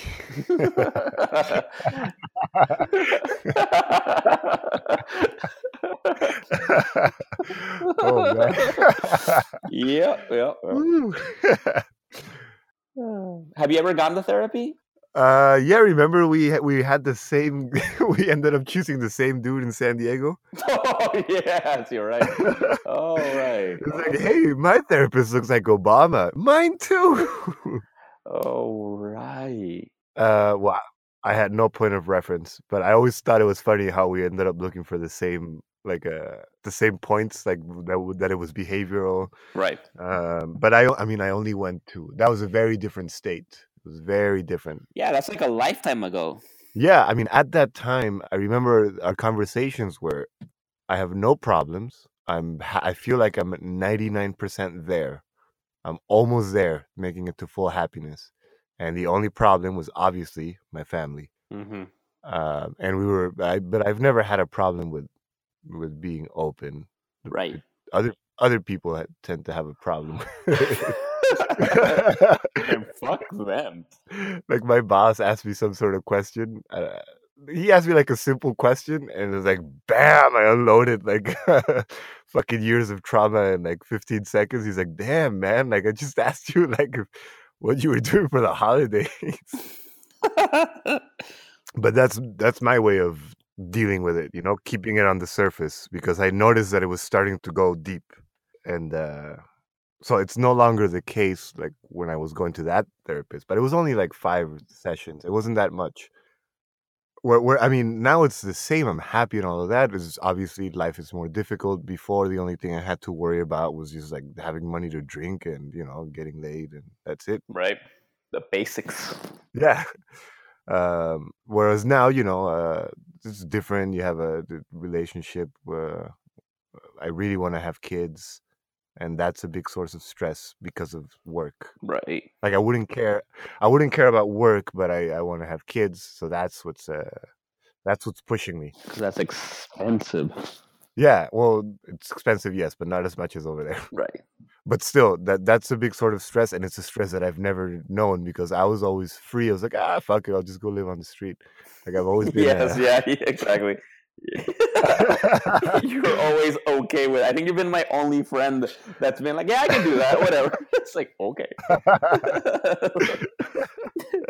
It's nice. It's a nice sort of freedom, man. It sounds lovely. It's just strange where you're 30 and all of a sudden you have to confront not having that, and you've been able to live life like that forever. It's like, oh shit, Right. So I've been thinking about that, about therapy, but I don't know. I would have to find a Mexican person here. Why? Because because I could do it in French, but it wouldn't be. It's different. It's cultural differences. Well, maybe not necessarily Mexican, as long as you can get maybe somebody that speaks Spanish, no? Yeah, well, maybe Latin American, but not from Spain. Well, not from Spain. Come on now. Yeah. No, I'm serious, man. It's No, yeah, I get it, I guess, but it's very different. They're European. They're not the same. I'm not saying it as a value judgment. It's just different. No, I know what you mean, but also like I think like I don't know, like try not to worry about it too much right now. Like worry about it if it's a problem, because ideally the therapist should be aware of those things, and should try to be able to not make it awkward, and make it comfortable for you anyway. And if, for example, they maybe don't understand something you're saying because it's culturally different, but then hopefully you can explain it, and then that's fine. That's not a problem. Because I feel like it's like that. That's like you're making new obstacles of shit that hasn't happened yet. Like fuck that, dude. Just find a therapist, and if it's a problem because they're from Spain or they don't get you culturally, well then change and get a new therapist. Right. But don't stop yourself before doing it. Like fuck that. Just go see a therapist. Yeah. So I wanted to, this part can be out if you want, but I wanted to ask you about that whole thing with your dad, because at some point, I don't know if this is just my impression of this is real, but in my mind, in the story that I tell myself, in the past, I think since I moved to France, my emotions are really a lot more on my skin, and I seem to recall at some point having to make a conscious decision of feeling that I was either going to go numb or I was going to have to force myself to feel it. And I chose to not be numb, Okay. And like all this shit with my family, I made it a point to not hide it. If people ask, to not give euphemisms, to not go around it, to just say like, this is what's going on. I don't like this. So it's always there. It's always there. And I find that like I'm much more moved to tears at times, not necessarily because of happiness or sadness, just out of the strength of the emotions when talking about all these things. And this thing, like, Alice keeps telling me that maybe, because I haven't spoken to my dad in a long time. Right. And she keeps telling me that, like, why don't you talk to him? Like, why don't you try? Because this thing keeps coming up, like, for example, I lost some file in my hard drive recently. I was doing this gift, very symbolic. I was doing this very, very beautiful gift for Elise's parents with photographs that I took, and I accidentally erased the entire folder, and it had taken me a long time, and I was going to print a book for them for Christmas. Damn. Something that I would never do for my family. Damn, you fucked up, dude. Well, no, so I got this. I figured out a way to retrieve the information. I found it, and I ended up saving a lot of information in the disk that I had erased a long time before. And there was a picture of my dad, so I showed Elise, and she's like, "I had never seen your dad. Dang. Like I hadn't thought about it. Like she'd never seen a picture of him." And I don't know. It was like I think it was like 2 years ago. I had this moment where I was like. I realized like that one of the things why this transition between like what I was telling you about, it's okay because those are the adults, and then all of a sudden now realizing that I'm the adult. Yeah. Like why am I not there? One of the big things that happened there was realizing that I always knew that I didn't have like the father figure to tell me what to do, but what I hadn't understood was that I had been forced to fill in that spot myself. Yeah. And that was weird, like to think that I had to become my own father, and I'm not a good model for that. And that puts a lot of pressure because I want to have healthy children. So, there's this loop. And then, this conversation with Elise about should I talk to my dad or not? Like the easy answer is yes, Worst that happens is you bury the hatchet, you got it out of your system. I mean, best that happens is that. Worst is that you could say you tried.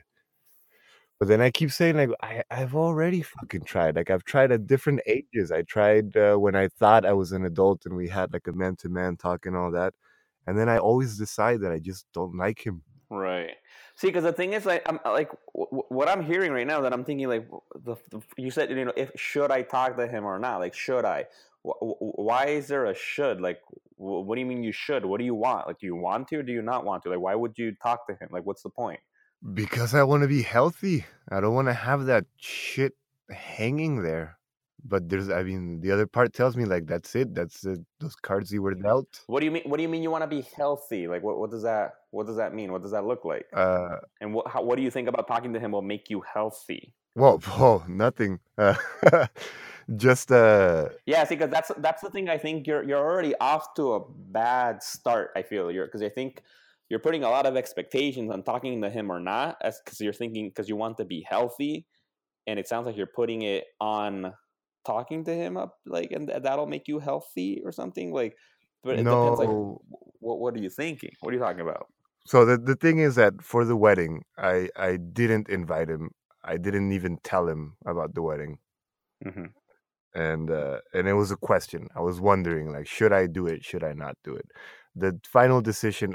I mean, I would have been happy if none of the family had Right. been here, but but the final decision came down to guilt. If I was an old man and my only half intelligent child was getting married, it would break my heart to find out through other people, because I have cousins on Facebook. Yeah. Because it's one thing that you don't speak, but it's like I could just imagine that heartbreak, and that hurt me to think that I could be possible of hurting somebody like that. Okay. But then I would just kept thinking, like, well, it's too bad. Like, it's either me or him. So, I have to protect myself. Right. But then from there, that kind of it became this thing. Like, why do I have the same thing has always been? Why do I have to be the adult? Why do I have to carry the guilt or the responsibility of making things right just so that I don't feel guilty? Like, he's the one that's done the shitty job, and why am I feeling guilty for repaying him for his actions? Yeah. And then, like, what's the best case scenario? Like, that I find out why he was a shitty. He wasn't shitty. He just was not there. But like, I don't see a solution. But I know that if I stay on this path, he's gonna die, and then there's gonna be that thing hanging, and I don't want that thing. Like, should I have fixed it? Should I have not? Wait. So I'm still lost. Like, what thing hanging? Like, what? Like, what's that thing? Well, it's strange to just not talk to your living father. Were you guys talking often before? There wasn't a fight. It was just like, I'm tired of this dude. I don't like him. No, but I mean, like, were you guys before, like, talking a lot? Like, it's not like you guys were often, chatting and being friends. Well, we lived in the same city, Uh-huh. so it was sometimes we would see each other. But yeah, no, we were never Right. friends. I never had a great time. I don't remember ever having a great time with him. Right. So And I so, think I just answered my question. what ended up happening with the wedding? Did you tell him about your wedding or no? No, because I figured like, it's already gonna be hard enough with my mom and my brother. I'm not gonna add a third dog to the fight. Like, so, like, that's like, there's already a 90% chance of disaster. Let's keep the other 10% out of it. Right. because then they're gonna fight. So I decided not to tell him, and of course my mom. And you haven't talked to him since then either. Well, before that, When was the last time you spoke with him? he called me once. I was already here in Paris, and I was pretty drunk. He called me like on a Friday, and I was drinking, and I felt weird because I didn't expect it to destabilize me like that. Like I left the bar, and I went somewhere else, and I didn't say anything mean. I just kept it like a regular conversation. Like, yeah, well, I live in Paris now. He's like, what the hell? Like, what happened? Like, I heard that you're over there with a girl. I was like, yeah, I'm over here now. You know me. Yeah, I just took a plane. Mm-hmm. And then I spoke to his wife, whom I really, really like. And I got annoyed at her because she was really like, I mean, she loves him, so she's trying to take care of him. She said, you should really talk to him. You shouldn't let this much time go by. But I got annoyed that I felt like I was being made to feel guilty. Right. Yeah. No, that's tough because you shouldn't feel guilty. Like, but the only thing is, don't think about, like, it's not about being the adult here or anything like that. It's just do what you want to do. If you think you'll be selfish, like if you think you'll feel, it sounds like you would feel better just talking to him. Like if you think you'll feel better, that sounds like something you want to do. I'd say just do it. And No. say whatever you want to say. No. No. Oh, okay. I don't want to. I have nothing to say. But then why? It's you do want to. Shut up.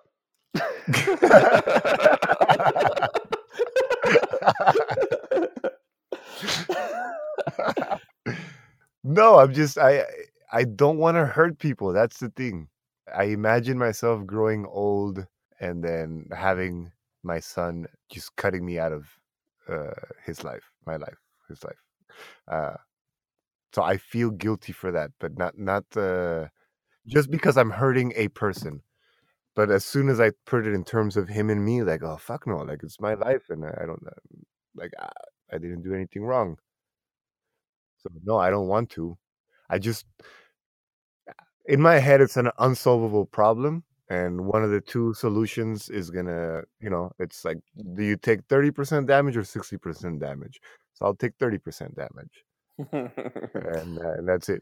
But even that, like, no one's making you feel guilty. You're feeling guilty because you wouldn't like that. And because this is who you are. You don't necessarily like to hurt people.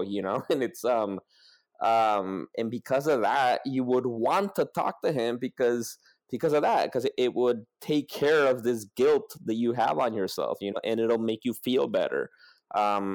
I think you should do it. I don't think there's absolutely no harm from doing it. And if anything, like you said, yeah, like it'll either miraculously lead to some really good conversation that you'll understand him in a way that you've never thought about before, or it'll be a thing of like, oh shit, it's all exactly the same.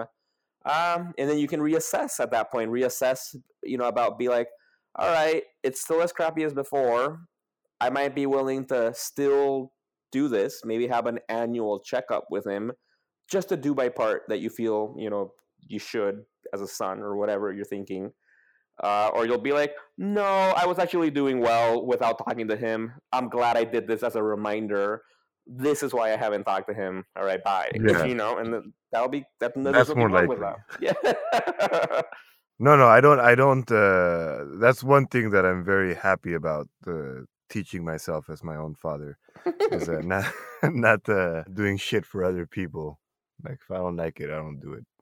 Yeah, exactly. So I think you just need that reassurance right now, and I don't think that's a bad idea. Like it's like, touch base just so you can be like, oh shit, yeah, all right, this I remember now. This sucks, and then that's it, and then you'll feel good about it. Do you remember that time? I think we were in the 5th or 6th grade when we were walking home. And what? I don't know if you remember. No, wait. What? You just walking home from the 5th and 6th grade, dude? That's like every Come day on, that dude. year. It's a very clear image. That was like Monday through Friday for 2 years. Like, what are you talking about? Well, it stayed in my head because I was so embarrassed. Like, We were walking home from school. I think it was 5th grade or 6th grade. And we ran into him on the street. He honked Yeah. and he picked us up. And he was going to drive you to your house. And he left you on the boulevard. And he kind of stopped. And you didn't get out. There was still like 3 more blocks to go. I remember a little bit about that. And it's not like it's a giant boulevard. It's a tiny town, but still, like he wouldn't go the extra 3 streets, and you like didn't go. And you're like, and then he's like, "Oh, you wanted me to take you all the way to your door." It's like, Jesus Christ! Like you picked us up, man. We were on the street. We were happy. Like you just made it like no, it's just weird and inconvenient almost. Like yeah. Yeah, I remember a little bit. I remember that we bumped into him and he picked us up. I don't remember that part too much. I probably was just like, all right, Pedro's weird dad. Just yeah. Nah, I should talk to him. But you fixed your shit, right? Or was it just a momentary fix? No. Yeah, no. Actually, it's gotten a lot better, man. Like for my parents, that when they got a divorce, and I think it was really helpful for both of them for sure. And like my dad, he got the land next to the house, and he built like a studio apartment there. And I don't know, man, I think it's been helpful because he benefited from that, and he kind of just like let go of shit, and he just seems, at least obviously it helps the distance, and I don't really see him like how often do I see him? I see him like, once a year, but like, I don't know, like we've had like these last 2 years, it's been basically the last year and a half, I guess. But we've just had some real conversations, where I kind of was just seeing him as a dude, like just as a guy, and I asked him some stuff about like how it was, growing up with him, and like, and like why did he do certain things in a certain way, why did he do those things? I also like asked stuff like why didn't he ever leave, like he, the house was super stressful, like, the him and my mom, were terrible, together, and it's like I don't know, because it dawned on me, like I was like, he never left though, like why didn't he leave, like why was he there, like why was he okay with that kind of living, and just to talk to him like that and hear his stuff, and without any judgment, and just kind of hearing him as a guy, like it helped, it helped me to see him, like I do believe that kind of he was trying to do the best he could, but not knowing what to do, and with his own issues, dealing with his own issues that he won't know how to deal with, and obviously doing fucked up stuff, he was no saint, but I get it. He's still not my most favorite person in the world, but it's like I'm able to at least let go of the things that annoyed me about him, and kind of I can understand. I'm like, yeah, like he did the best he could, he just didn't know what he was doing, and now it doesn't bother me, and he's not pissing me off right now, like he's not telling me shit that annoys me. He's not bothering anybody really, like in any direct way, and so all right, it's okay. So then, I look forward now to go home and spend some time with him to talk, and there's also obviously that part of like, well, I feel like I have to, right? Like it also feels bad to not see him because I know he'll feel sad, and there is that little bit of guilt, but I do feel, what I tell myself is like, it's the least I can do, and it's not terrible. I have enjoyed, talking to him now more and learning stuff about him. But I mean, and like how I feel like, but at least with him in my situation, it's like, well, you know what, but he never left, right? He was always there. He wasn't emotionally available, right? But like he was there and he always provided, like I can't say I went without, like he was always working his ass off. And like, he got me my first guitar, he got me, plenty of video games and stuff like that. Obviously my mom helped with all of that. I know it's not just I know it's not like him out of the kindness of his own heart, but he did provide. He provided all the money for all that stuff, and I'm like, I'm appreciative of that, at least now. I'm like, you know what? I had clothes, fed, and entertained. All right, I can at least reciprocate with that kind of respect, because he never abandoned, he never left us, he never just left my mom to fend for us, by herself or anything at all. It's just like, all right, cool. Do you recognize parts of him in you, or? Yeah, I think a few things for sure. Well, and I think and there's things I recognize in him from a long time ago that are me, but like the good, the good things about him, because to be honest, like my dad, um, if you get a chance to hang out with my dad, like in a social setting, my dad's fun. Like my dad he's funny. Like my dad can be very funny and can be very sociable, and I feel like, oh, I got that from my dad.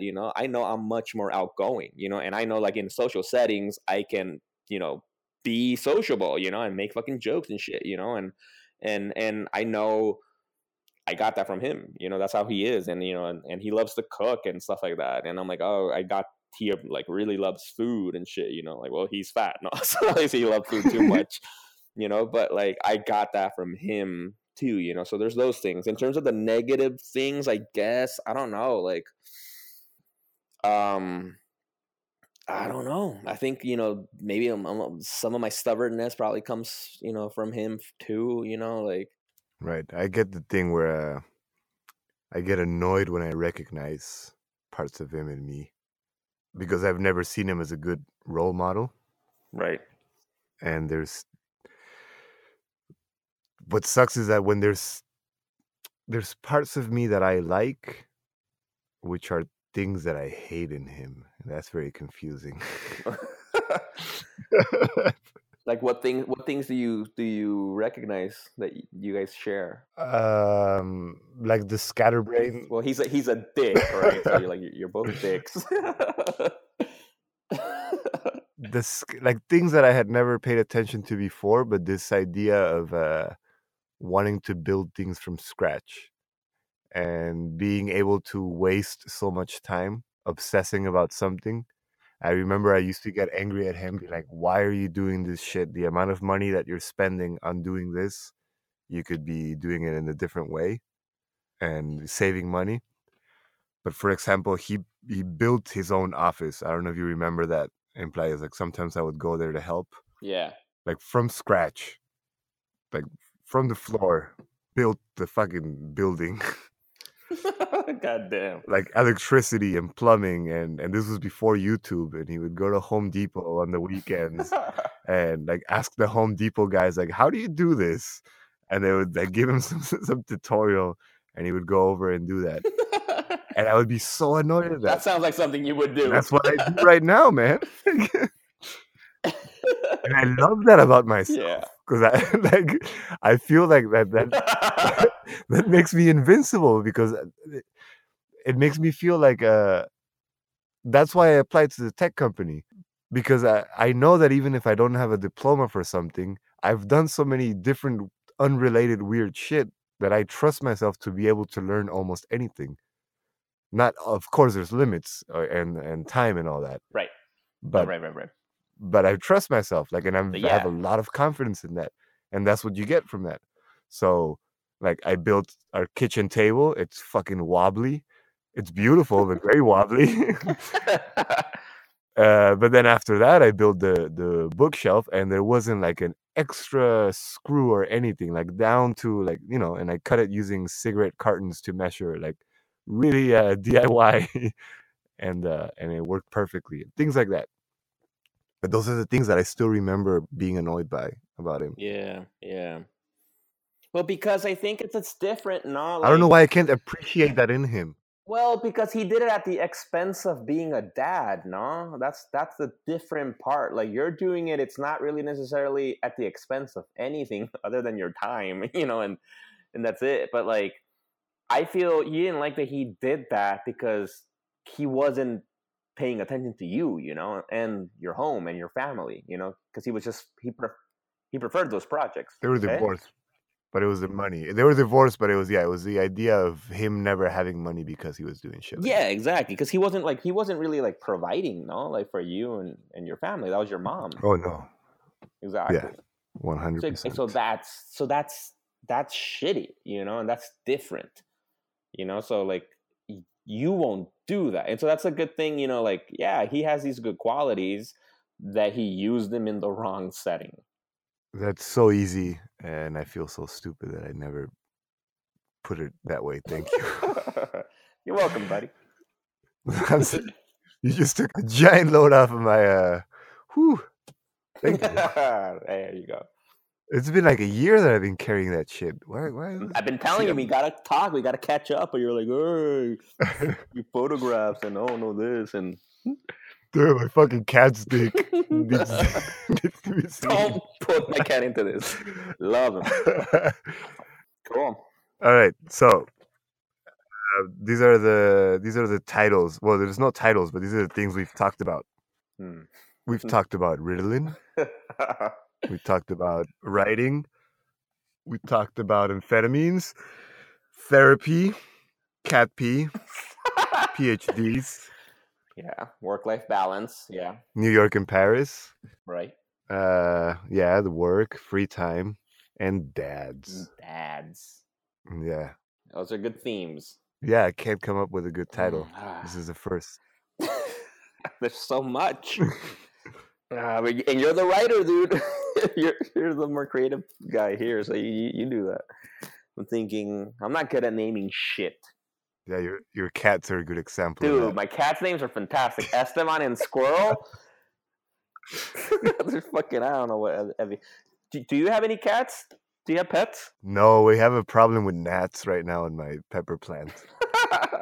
That's about it. It's not at all the same, but it's okay. I'm glad we shared. Yeah. Anyway, Esteban's fucking cool as shit. Which one's the one with the asshole face? That's Esteban. No. It's just one that looks like he's always judging you. Yeah, that's Esteban. But he's a love bug. He's awesome. So name of the episode is actually, given all this stuff and dads and all that, I like the idea of love bug. We have gnats, we have cats, and dads, and it rhymes. Gnats, cats, and dads. Done. There it is. Fucking beautiful. See, we just needed to riff a little bit more, and then that's it. Done. Okay. Well, you want to sign us off? You remember the name of the show, right? Jesus Christ, no, I don't remember at all. You look at my nose. Rule number 1. Rich chocolatey goodness. All right. Thanks for listening. Rich Chocolatey Goodness is produced by ourselves, Benjamin Morse and Pedro Escobar. Very special thank you to this episode's guest, Miguel, who you can probably find on the internet yourself with very minimal effort. Marco Moreno made the music all by himself, and then Pedro selfishly added Stylophone and his name to the work. Photos, links, and account handles which we forgot to include in this episode can be found on Instagram and Facebook at Rich Chocolatey Goodness. Be sure to follow us to get all the Rich Chocolatey updates, and subscribe on iTunes or Spotify for brand new goodness delivered to you every other Sunday.